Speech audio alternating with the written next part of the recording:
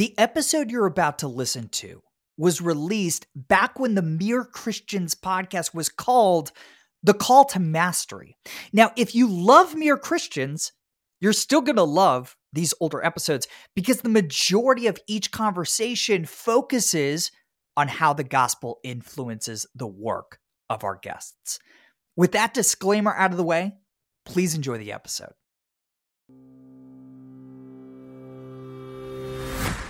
Hey everybody, welcome to The Call to Mastery. I'm Jordan Rayner. This is a podcast for Christians who want to do exceptional work for the glory of God and the good of others.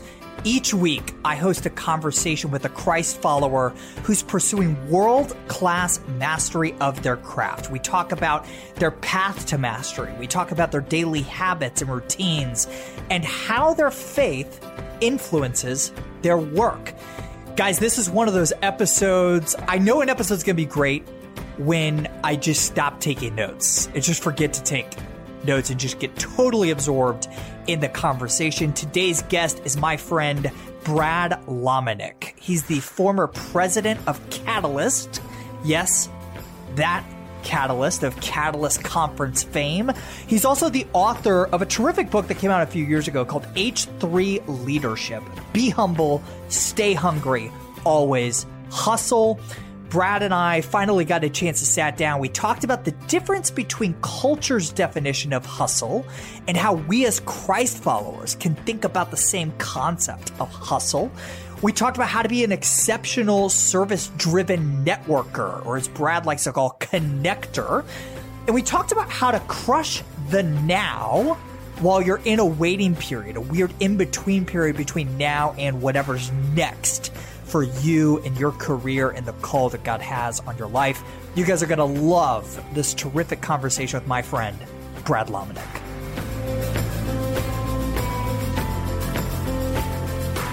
Brad Lomenick, I'm so excited you're here, man. Thanks for being here. Jordan, listen, long-time listener, first-time caller, right? Long-time listener. So speaking of first-time caller, what's been your favorite episode so far? Oh, gosh. Do you have a favorite? Well, I mean, we were just talking before you hit record, and you mentioned some of the ones that I've listened to. The Horst Schulze. I mean, I'm a big fan of Horst Schulze. Love Horst. I think because of some of the travel, when you actually are able to be a part of or experience the product, and then you hear somebody talk about the way they develop the product, so I don't stay at Ritz-Carlton's often, but I have been to events and different things where I was able to stay at a Ritz-Carlton. And I was actually reading Excellence Wins at a Ritz-Carlton, which was a really fun experience. I was like going downstairs and like testing out stuff.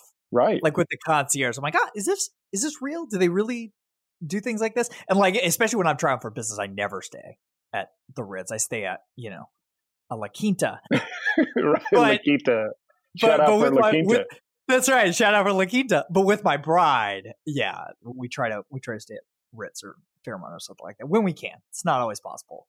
So, hey, people, if they recognize your name, Brad Lomenick, they probably recognize you from one of two things. Your terrific book from a few years ago, H3 Leadership, or back in the day when you were president and executive director of, little known brand called Catalyst. Right. So for the 2 or 3 people listening who don't know what Catalyst is, what's Catalyst?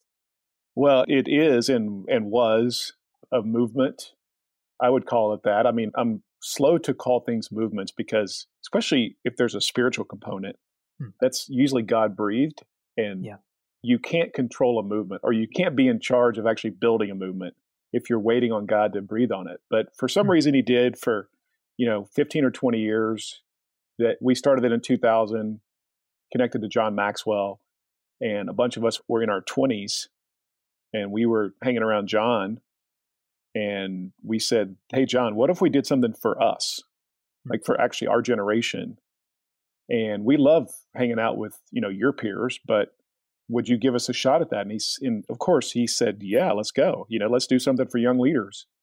And so we built an original event in 2000 that I think 1,500 leaders showed up to. Wow. Which is not, I mean, that's a good start. We were in the event space, so we knew how to put on events. But the thing that I think was unique, Jordan, was that we looked around the room and said, okay, we've got something here. Meaning that there was this group of leaders who were same age, same stage of life, sort of same mindset, same mentality, same approach to innovation, same futuristic thinking. And it just felt like there was a spark of something pretty unique. And yeah, I want you to drill down on this because I think a lot of times for entrepreneurs, it's hard to know in the early stage what's working and what's not. Like so obviously you're measuring numbers, you're measuring 1,500 attendees, but what was it about that first event, maybe the second event, third event, that you're like, oh, there's fruit that's going to grow here. This is fertile soil. Well, a couple of things. One, there was a mentality there was such energy. And energy is hard to measure, but it's easy to feel. Yeah. Like when you're around it, you know it, right? You know when you see it. As yeah, the Supreme exactly. Court. It's kind of like culture. When you're around a great culture, sometimes you can't actually describe it, but you just go, oh, it's great culture. Yeah. So that was a big part of it. And it definitely was focused on a certain age and stage of leader. We were pretty clear with our marketing and with our approach. And in some ways, we turned away older leaders. And we basically said, it's not for you. We love you, but if you're over 40, you're not really welcome. And because we narrowed our focus, it actually made it unique and customized, which, that's one of the mistakes that a lot of us do as leaders and entrepreneurs is when somebody says, who's your customer? And you say, well, everyone. Yeah. Wrong answer. Wrong answer. So that was a big part of it. And, I think also there was just this sense of wanting to do something as a community. And we didn't know some of the language around building a tribe. I mean, it was 8 years later until Seth Godin wrote the book, Tribes, when we started. But there was this sense of this is a group of people, as Seth says, we gather and we do things like us for people like us, right? I mean, there was just that sense that we could actually make a difference here. Like we could actually move the needle. We could, I don't want to say change the world, but it's one thing to gather. It's one thing to be inspired and listen to speakers and sort of, show up in the same room and look around and go, this has got energy. It's another thing then that when you look around and go, we can actually do something. Like we can actually make a dent. And we didn't know how to necessarily manifest that yet, but there was a sense of, okay, if thousands of leaders are gathering who all are pointing in the same direction, what kind of things can we get done for our generation? So that was a few of the things that I would say describe the early days of Catalyst. Yeah, I get that. So two things I want to drill down on into that, right? So one is this idea of exclusivity. And I just want to make sure our listeners hear this loud and clear. No product is for everybody. No book is for everybody. No podcast is for everybody. It's why the very first word of every episode of this podcast is, this is a podcast for Christians. Like, this isn't going to make sense if you're not apprenticing yourself to Jesus Christ, right? Mm-hmm. If you're not a follower of Christ, I'm thrilled you're here, right? Yeah, but this isn't primarily for you. Second thing I want to point out is this idea of energy, because I've sensed this so many times in my career as an entrepreneur. It's the unquantifiable thing. It's not a key result that you can measure, right? But it is a very real thing for a company. And I would even argue with individuals, right? So I'm thinking of a story I heard once of Jeff Bezos in the early days of Amazon.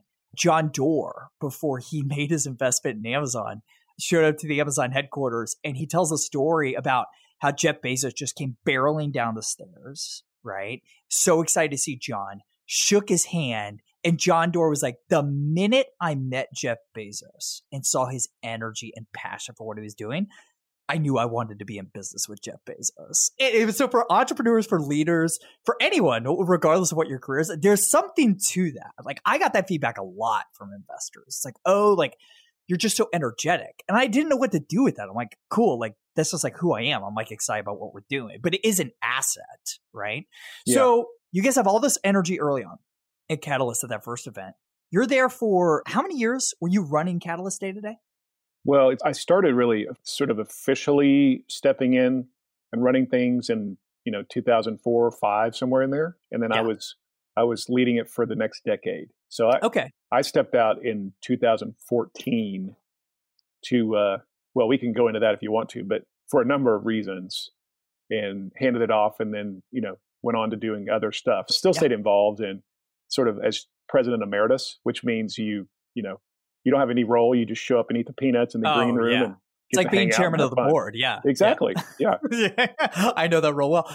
So in that 10-year period, Catalyst went from what to what?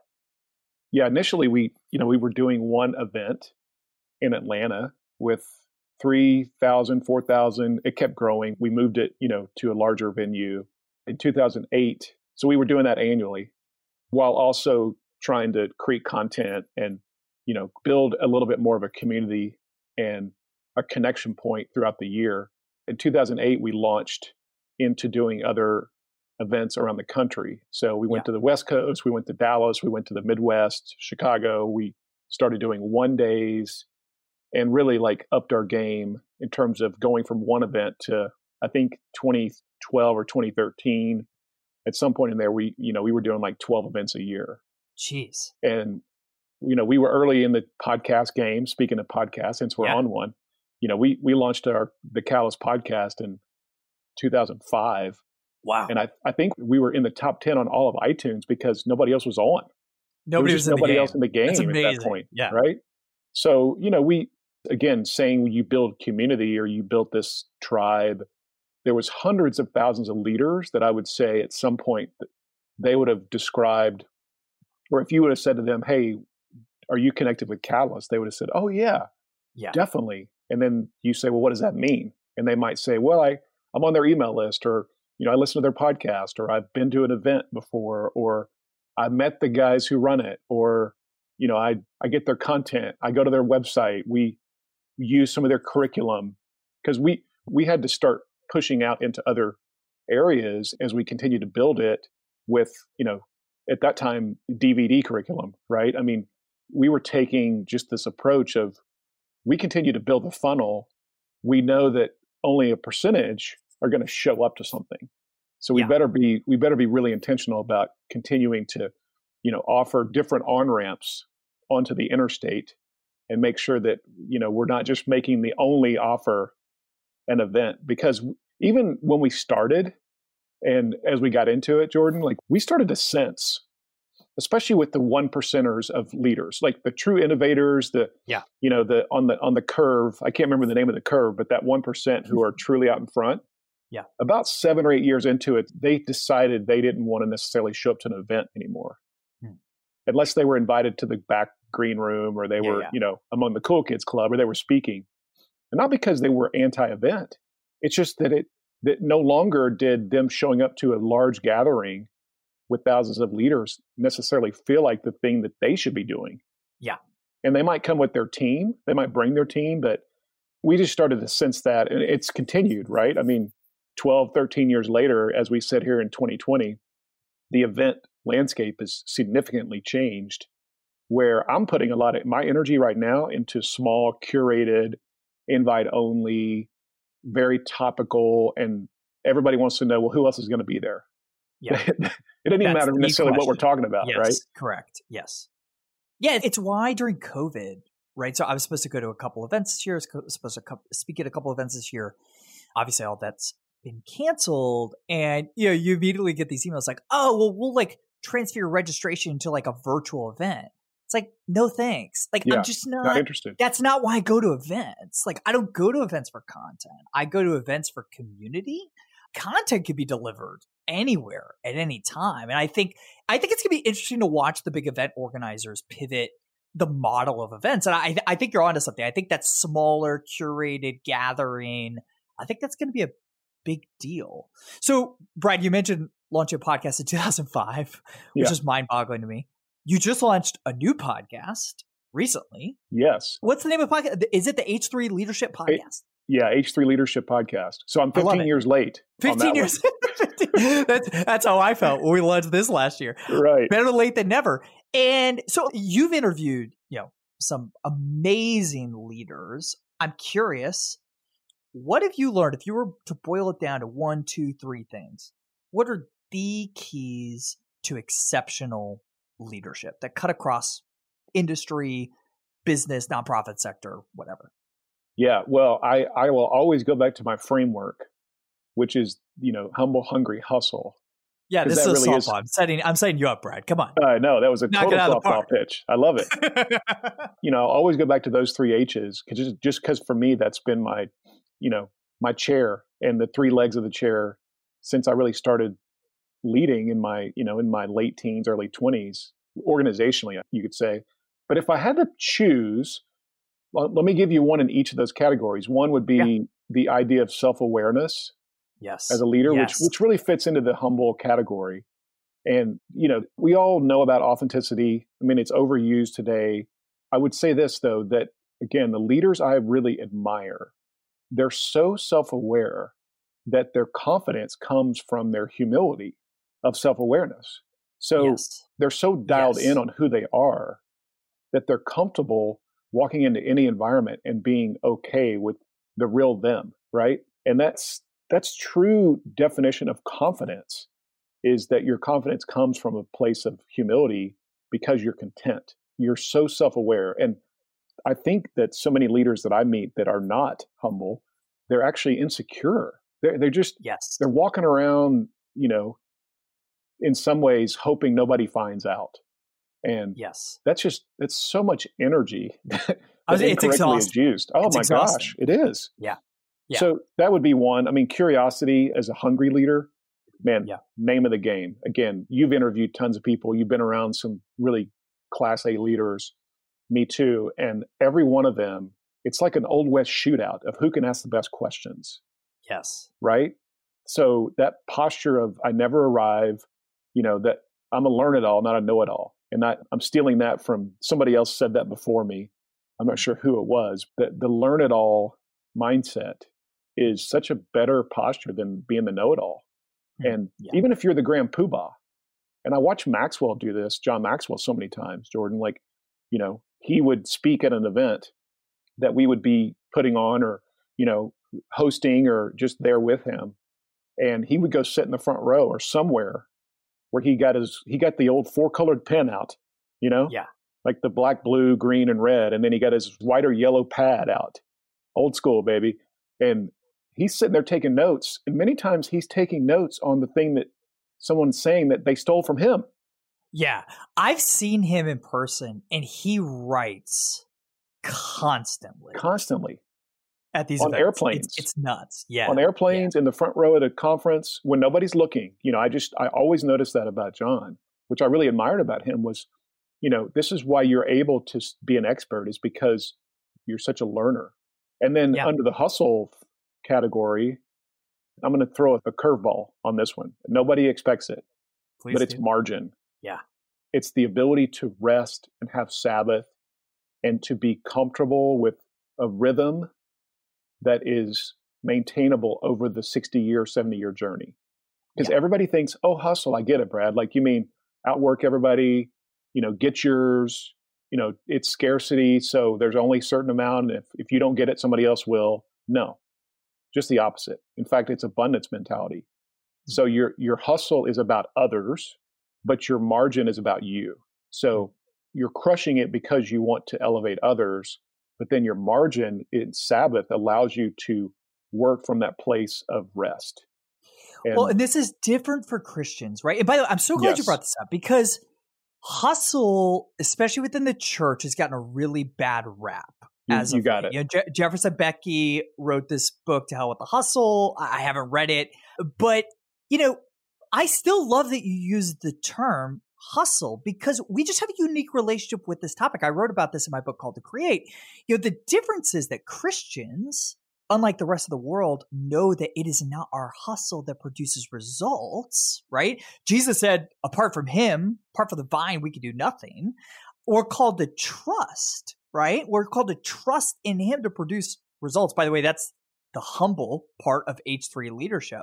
But we are called to hustle. This is Colossians 3:23. Whatever you do, work heartily as for the Lord, not for men, it's embracing that these things aren't at odds with each other, right? There's a tension that we need to embrace between trusting and hustling. And I think you're onto something by mentioning Sabbath and margin, because I think that is the sign that you're managing that tension well. Like if you can't unplug and rest and regularly enter in the rest because Christ has finished work for you, that's a problem. Is that what you're trying to say? Is that where you're going with this? No, yes, all of the above, man.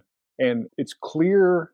And I mean, I love Jefferson's writing, John Mark Comer. There's so many who sort of they've pushed against, I would say, what cultural hustle is. Yes.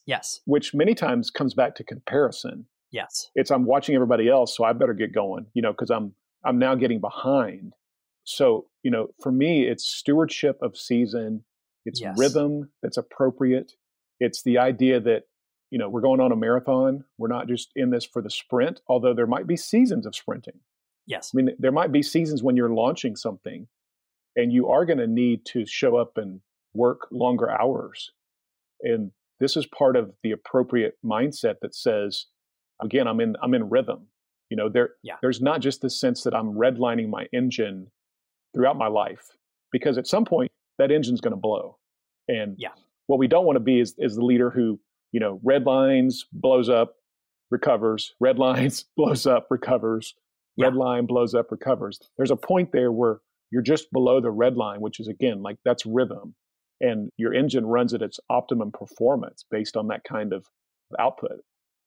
I'm writing my next book right now. You and I talked about this a couple of months ago. I'm writing my next book right now, and I'm writing about how these God-designed rhythms of rest are actually counterintuitively productive, right? Like I came across this great story about the California gold rush in the mid 1800s.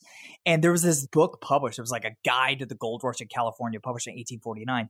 And it actually cites, they did a study back in the 1840s that people who regularly Sabbathed on the trail got to their destination 20 days faster than the control group. It's fascinating, right? Amazing. And I think of a modern day example of this, Chick-fil-A, right? Yeah.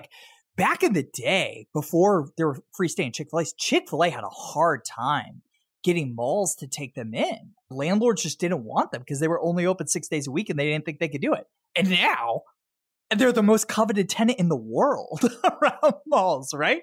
They've proven that it's counterintuitively productive. So we're recording this in, October of 2020. Yeah. We're still living in the midst of this COVID pandemic.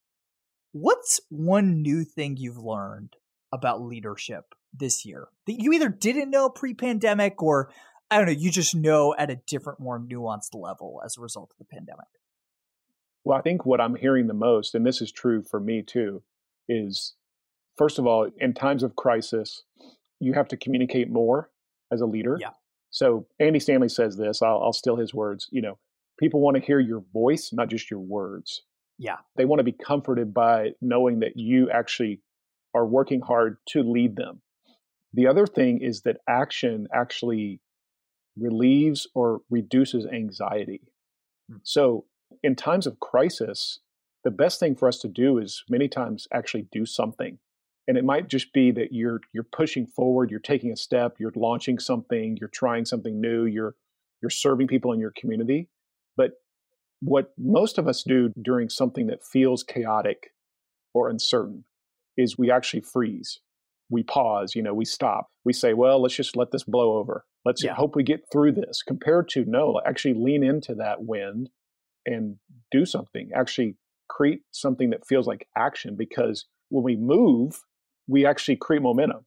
So action reduces anxiety. And then, this is true for all of us. This is a restart. This is not a do-over. It is a disruption. It is an interruption. We're not going back to normal. So in times like this, when I'm approaching my own world, my little universe, that I spend my time in, and the work that I do and the things that I'm thinking about, everything right now is I'm in launch mode. Yes. I'm in, let's start it over. We got a fresh slate, man. The whiteboard is clean. Let's dream up some new stuff. Because how many of these are you going to get?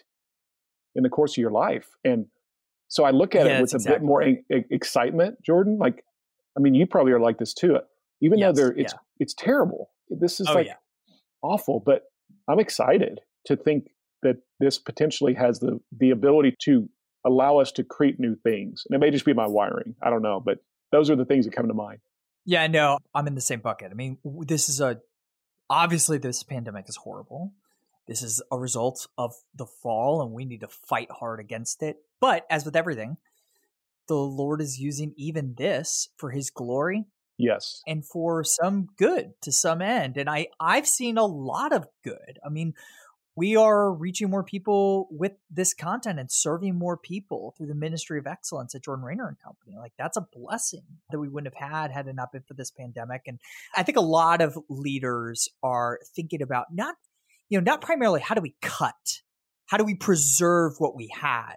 I see more leaders, the most exceptional leaders I know are asking the question of like, what can we create, right, during this time? What can we make to move the world forward, to move it closer to the kingdom? So, Brett, as a leader to pursue mastery of this craft, you got to be good at a lot of different things, right? Like leadership may be your quote unquote one thing, but there's a lot of different skills that go into that. I'm curious what you think. What skill you're like disproportionately good at? I'm asking you to toot your own horn. Like, if you had to like teach a course on a single topic, what would it be? Oh, I know immediately. It would be the idea and the power of connections. Yes, that's exactly what I was going to say on your behalf. I love that you went there. All right, explain. Yeah.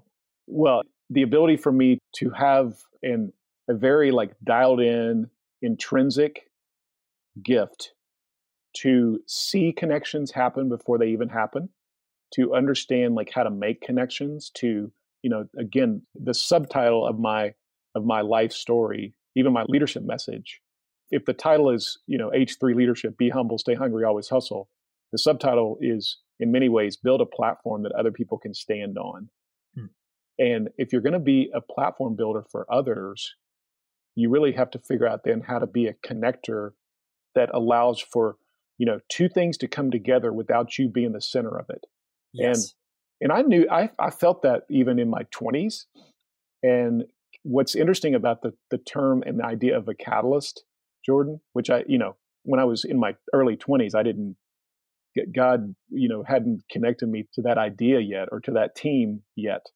But the idea of a catalyst is that you are a change agent. You're actually creating a combustible, many times, explosion that leaves no residue of itself, meaning that you are connecting two things at some point, but there's no residue of you. It's not about you.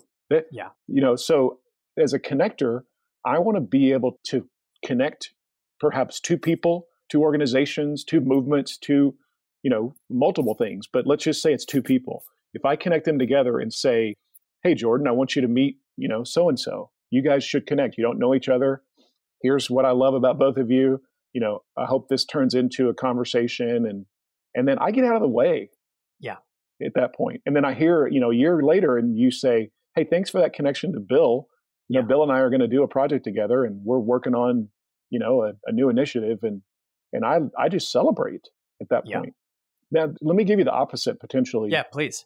The opposite might be what we would call the networker. And the networker, which, there may be a better term that, creates a little bit more of a true expression, but just go with me. The networker, it's all about them. The networker, they want to make sure that you realize you actually made that connection. They're transactional in nature. If they don't get something out of it, it really doesn't need to happen. They're all about serving themselves. The networker is the person that comes to that event and you're like, please, how do I avoid them? Yes, exactly. Or or they show up in the green room and you're like, how'd you get in here? Yeah. And everybody's coming to you going, hey, how did they get in here? Because now they're annoying me. They won't leave me alone. So we all know who that person is. Hopefully it's not you listening, but you can think, oh, yes, I know exactly what you're talking about, Brad. So that's the two extremes of this power of being a connector compared to being a networker. It's the difference between creating value and taking value. Yes. right? It's a mindset it's a mindset of service, of serving others before yourself. I'm so glad you brought this up because I just want to publicly praise you for this. You and I have only known each other. We've known each other's work I've known your work for years, but only got on the phone together for the first time a few months ago. But in those few months, you've sent a couple of these connection emails between me and some other people. And I'm so glad you answered this question the way you did, because you are an exceptional, I was going to say networker, but I love the distinction. It's a connector, the connector versus the networker, the smarmy networker versus the value creating connector. I love that so much. So Brad, you're a productive guy. We talk a lot of the podcast about daily habits, routines. What does a typical day in your life look like from the moment you wake up to the moment you go to bed? Well, I'm a morning person, meaning getting a lot of stuff done before 9 a.m. Like that commercial that I think it was a military commercial that we get more done before 9 a.m. than most of you do all day. I like that. Yeah. So that really is for me, the time to be most productive. I'm a fan of the YouVersion Bible app. Yeah. And I read the 1-year Bible that Nikki Gumbel curates, and that, among other things, but that really ends up being sort of daily scripture. I try to do it in the morning, but I'm not necessarily like ruthless about that. A lot of people are first things first. I'm a bit more scattered in my approach to some ability to really dive into the scriptures. So if I get stuff done by 10 a.m., and I very rarely schedule anything, whether it's a meeting or call or before that time, even sometimes before 11. I want to save that for getting stuff done. And then the rest of the day ends up being interviews. It ends up being phone calls. It's, Zoom calls at this point, that maybe a couple a day. I'm a runner, so I run usually anywhere from 6 to 10 miles a day. Oh my word. Yeah. So that ends up being a big rock that has to go in the jar early. When do you do that? Usually in the afternoon. Okay. That's typically like the rhythm or the habit would be sometime between 2 and 4:30. So after you've gotten your deep work done. Yep. And somewhere in the middle of calls, meetings, all that stuff. And I'll do a lot of those calls while I'm running. I'll just stop and walk though. Because I don't want to be the annoying guy that's breathing hard during the call. But thank you for not doing that for this podcast. But I really do. I do a lot of meetings and phone calls, especially while I'm walking. Because I find that I'm actually better, but it also is, killing two birds with one stone. Yeah. And so much of my learning, it happens during a run. I'm listening to podcasts, I'm listening to sermons, I'm taking notes, I'm praying. I'm actually capturing like thoughts, new ideas. I mean, the amount of times, and when I say run, I'm not running for time, because the amount of times I stop, people would say, Brad, you're really terrible with your times. I'm like, well, I'm not trying to be, a marathon runner, and I'm not trying to get better necessarily, even though I do want to improve, but it's much more about the consistency and the habit of exercise, but also it gives me room then to be able to do all those other things that actually get fueled by, it's sort of like being in the shower. When you're in the shower, we all know those great ideas just start showing up. So Brad, you do your afternoon run, your afternoon meetings. What time are you going to bed? How much sleep are you getting? Usually 10 o'clock, 10:15. So I try to get 8 hours. So I'm usually up by 6:15. I love it. 8 hours a night though. If I'm getting less, it's going to start to have an effect. And if I'm getting more, I'm probably not getting more. So again, early for me is that's the sweet spot. That's the Dan Pink in his book. He talks about like, when do you get the most done? And I need to go to bed earlier in order to wake up earlier to get things done earlier. Yeah, no, I'm the same way. So Brad, this podcast is all about how our work contributes to God's work in the world, right? How he works through us. You've interviewed and worked with tons of amazing leaders. I'm curious, who comes to mind right off the bat when I ask this question? What are some of the most vivid examples you've seen of leaders moving the world closer to the kingdom of God? Obviously, we're not moving the world closer. He's working through us. But who comes to mind when I ask that question? It's a great question. I've got so many examples because of just the work I've done the last 20 years being in the conference world. because so many of those people we would invite to actually come and speak at our events. Yeah. I'll give you a couple that I just feel like for me have been probably more standout than others. I've mentioned John Maxwell, so I won't mention him again, but he would be on the list for sure. And here's why, Jordan. Let me just dive into this for a second with John. Please. I think everybody knows him as a leadership author, but here's what I love about John. And this has been true throughout his life. He's an evangelist. And he's been able to connect the dots of, bringing people of influence into his slipstream and also then introducing them to Jesus. And he does this at events where he'll have thousands of people all over the world in countries that this shouldn't happen in, where he's, spending the day training them as a leader. And then he'll say, hey, by the way, we're done. But if you want to stick around, I'm going to share a bit of my own personal story. Everybody stays. Right, of course. Everybody. Nobody leaves. And then he shares his story. He shares his faith story. He presents the gospel in a clear and compelling way.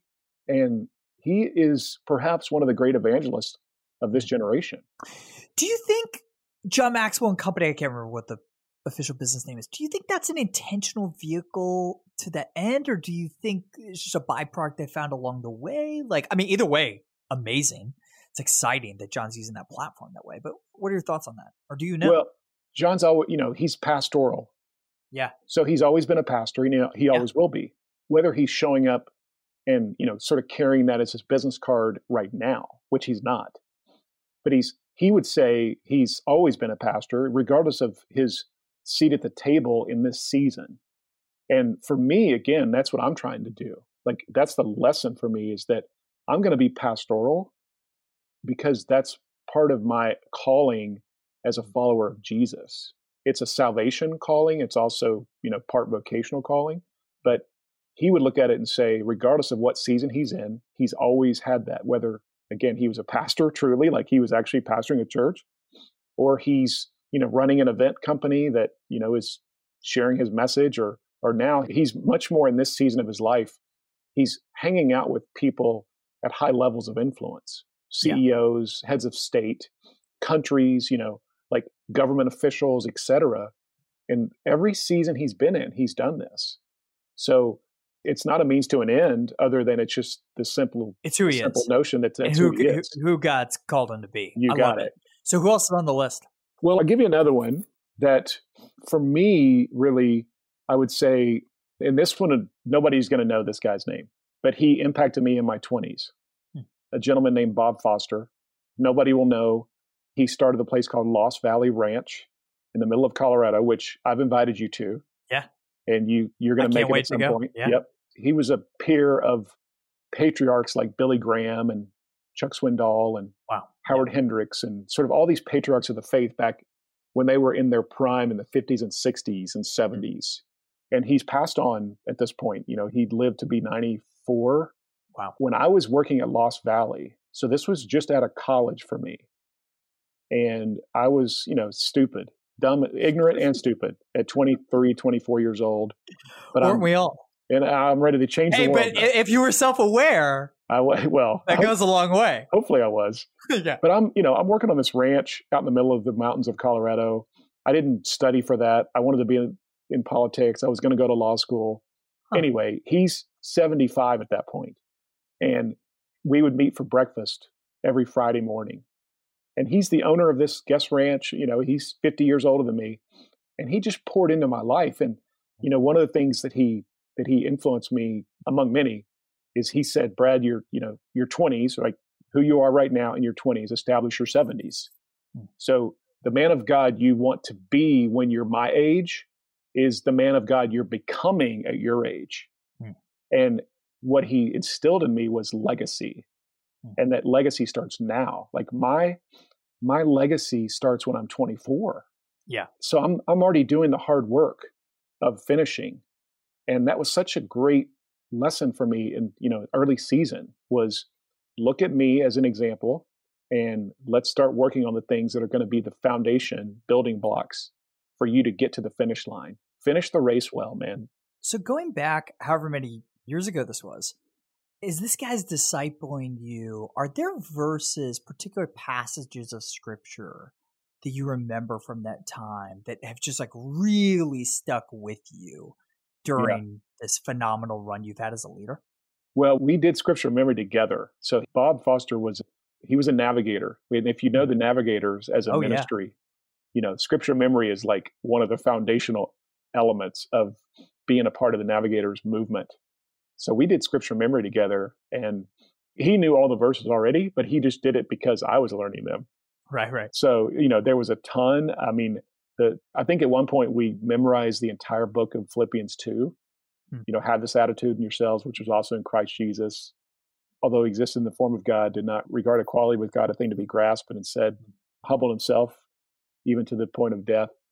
I mean, I could go on. That's a great chapter. It is a great chapter. It might be a solid chapter to memorize. It might be in the Hall of Fame.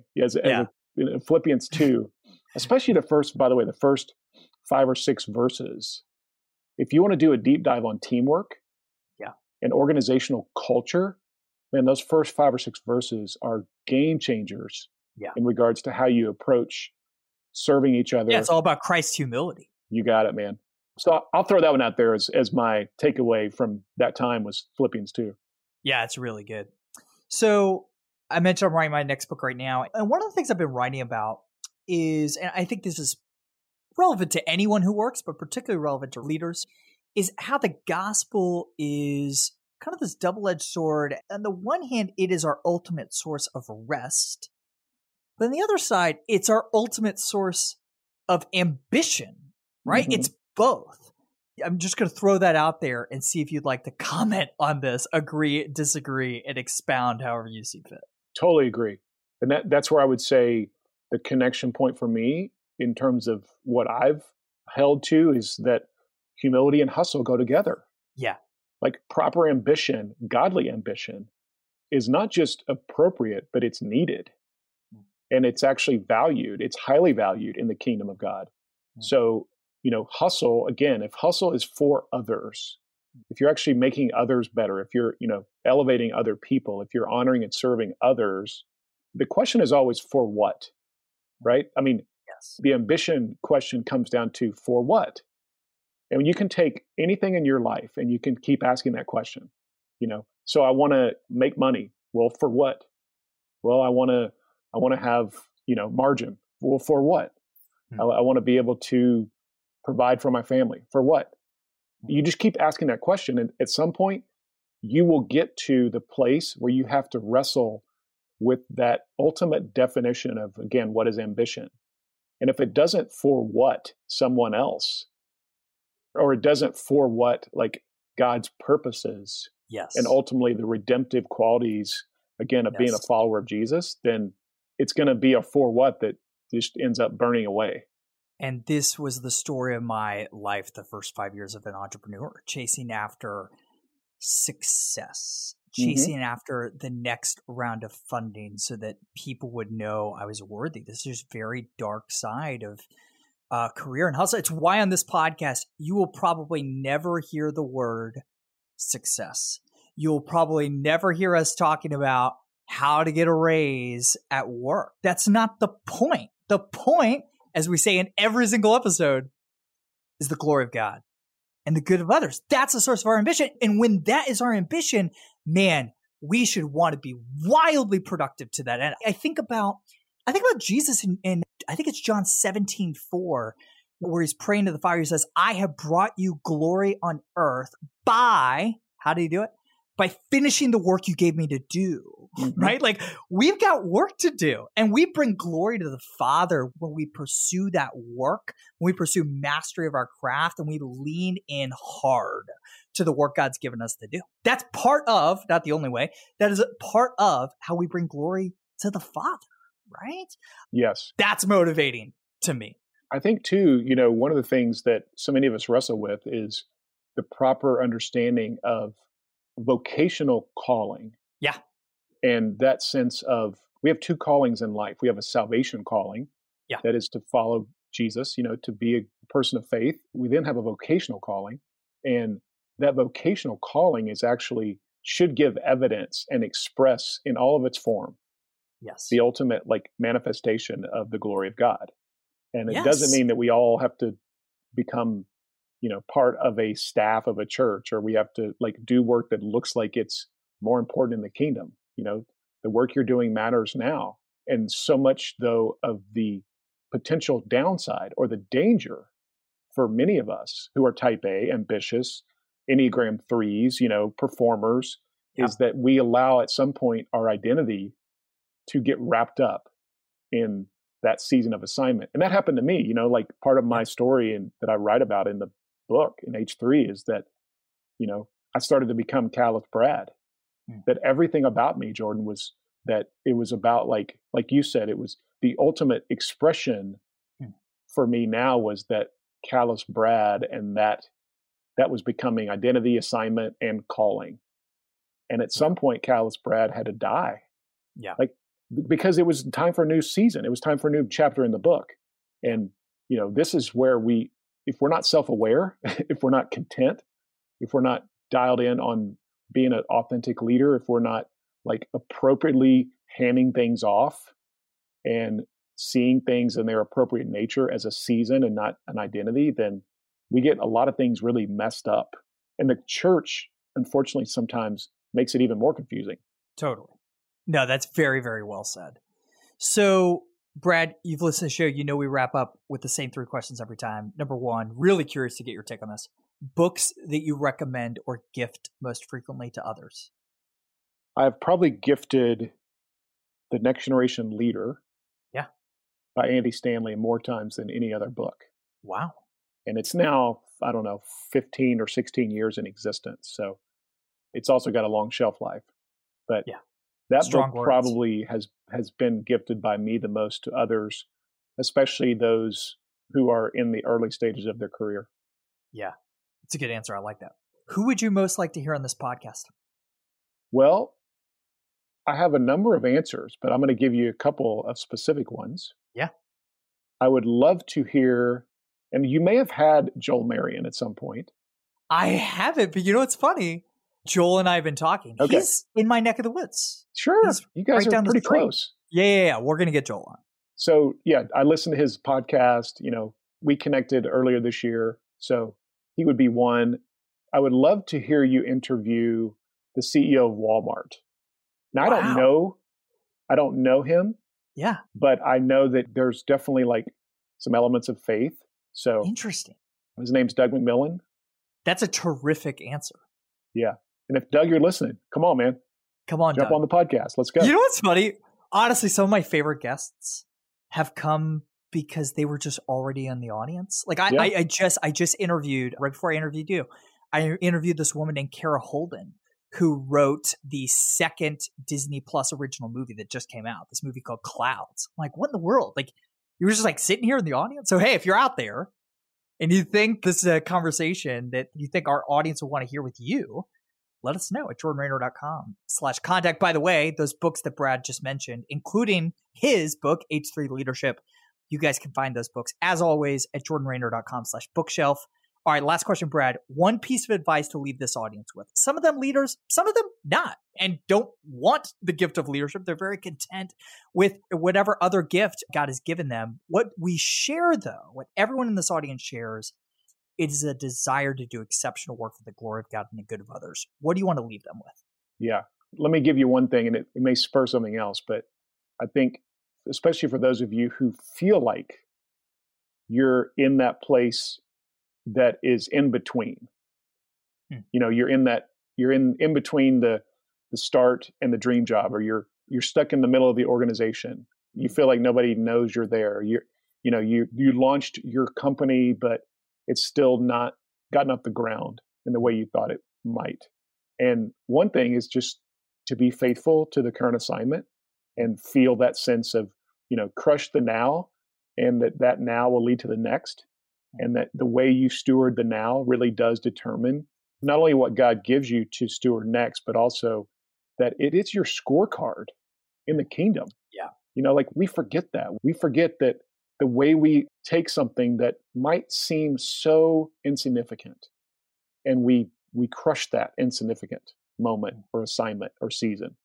really does show up as a grade in God's scorecard and God's economy. So, crush the now and it'll turn to the next. Yeah, it's one of the beautiful truths of Scripture, right? Scripture's crystal clear that we can do nothing to earn our salvation, our status as children of God. Jesus has done that work for us. But it's also equally clear that there are rewards for how we steward this life, right? So our entrance to the kingdom is the same, but our life in the kingdom is going to be different. There are different rewards based on stewardship. That's why Ephesians 5 tells us to redeem the time, because the days are evil. We're to buy up our time and steward it well for God's glory and the good of others. Brad, I want to commend you for doing that exceptionally well. I want to commend you and every leader, everyone in our audience for the important redemptive work you're doing every day. Thank you for working hard to master the art of leadership, for advocating for hustle, that we Christ followers would be ambitious for the work the Father has given us to do. Hey, if you want to connect with the ultimate connector, Brad Lomenick, you can find him at bradlomenick.com. That's BradLomenick.com. Brad, thank you so much for joining me, my friend. Yeah, thank you for having me, Jordan. Hey, if you enjoyed this episode, make sure you subscribe to the Call to Mastery so you never miss another episode in the future. If you're already subscribed, do me a huge favor. Take 10 seconds, 15 seconds, a minute, whatever. Right now, go to Apple Podcasts and leave a review of the show. Thank you guys so much for listening. I'll see you next week.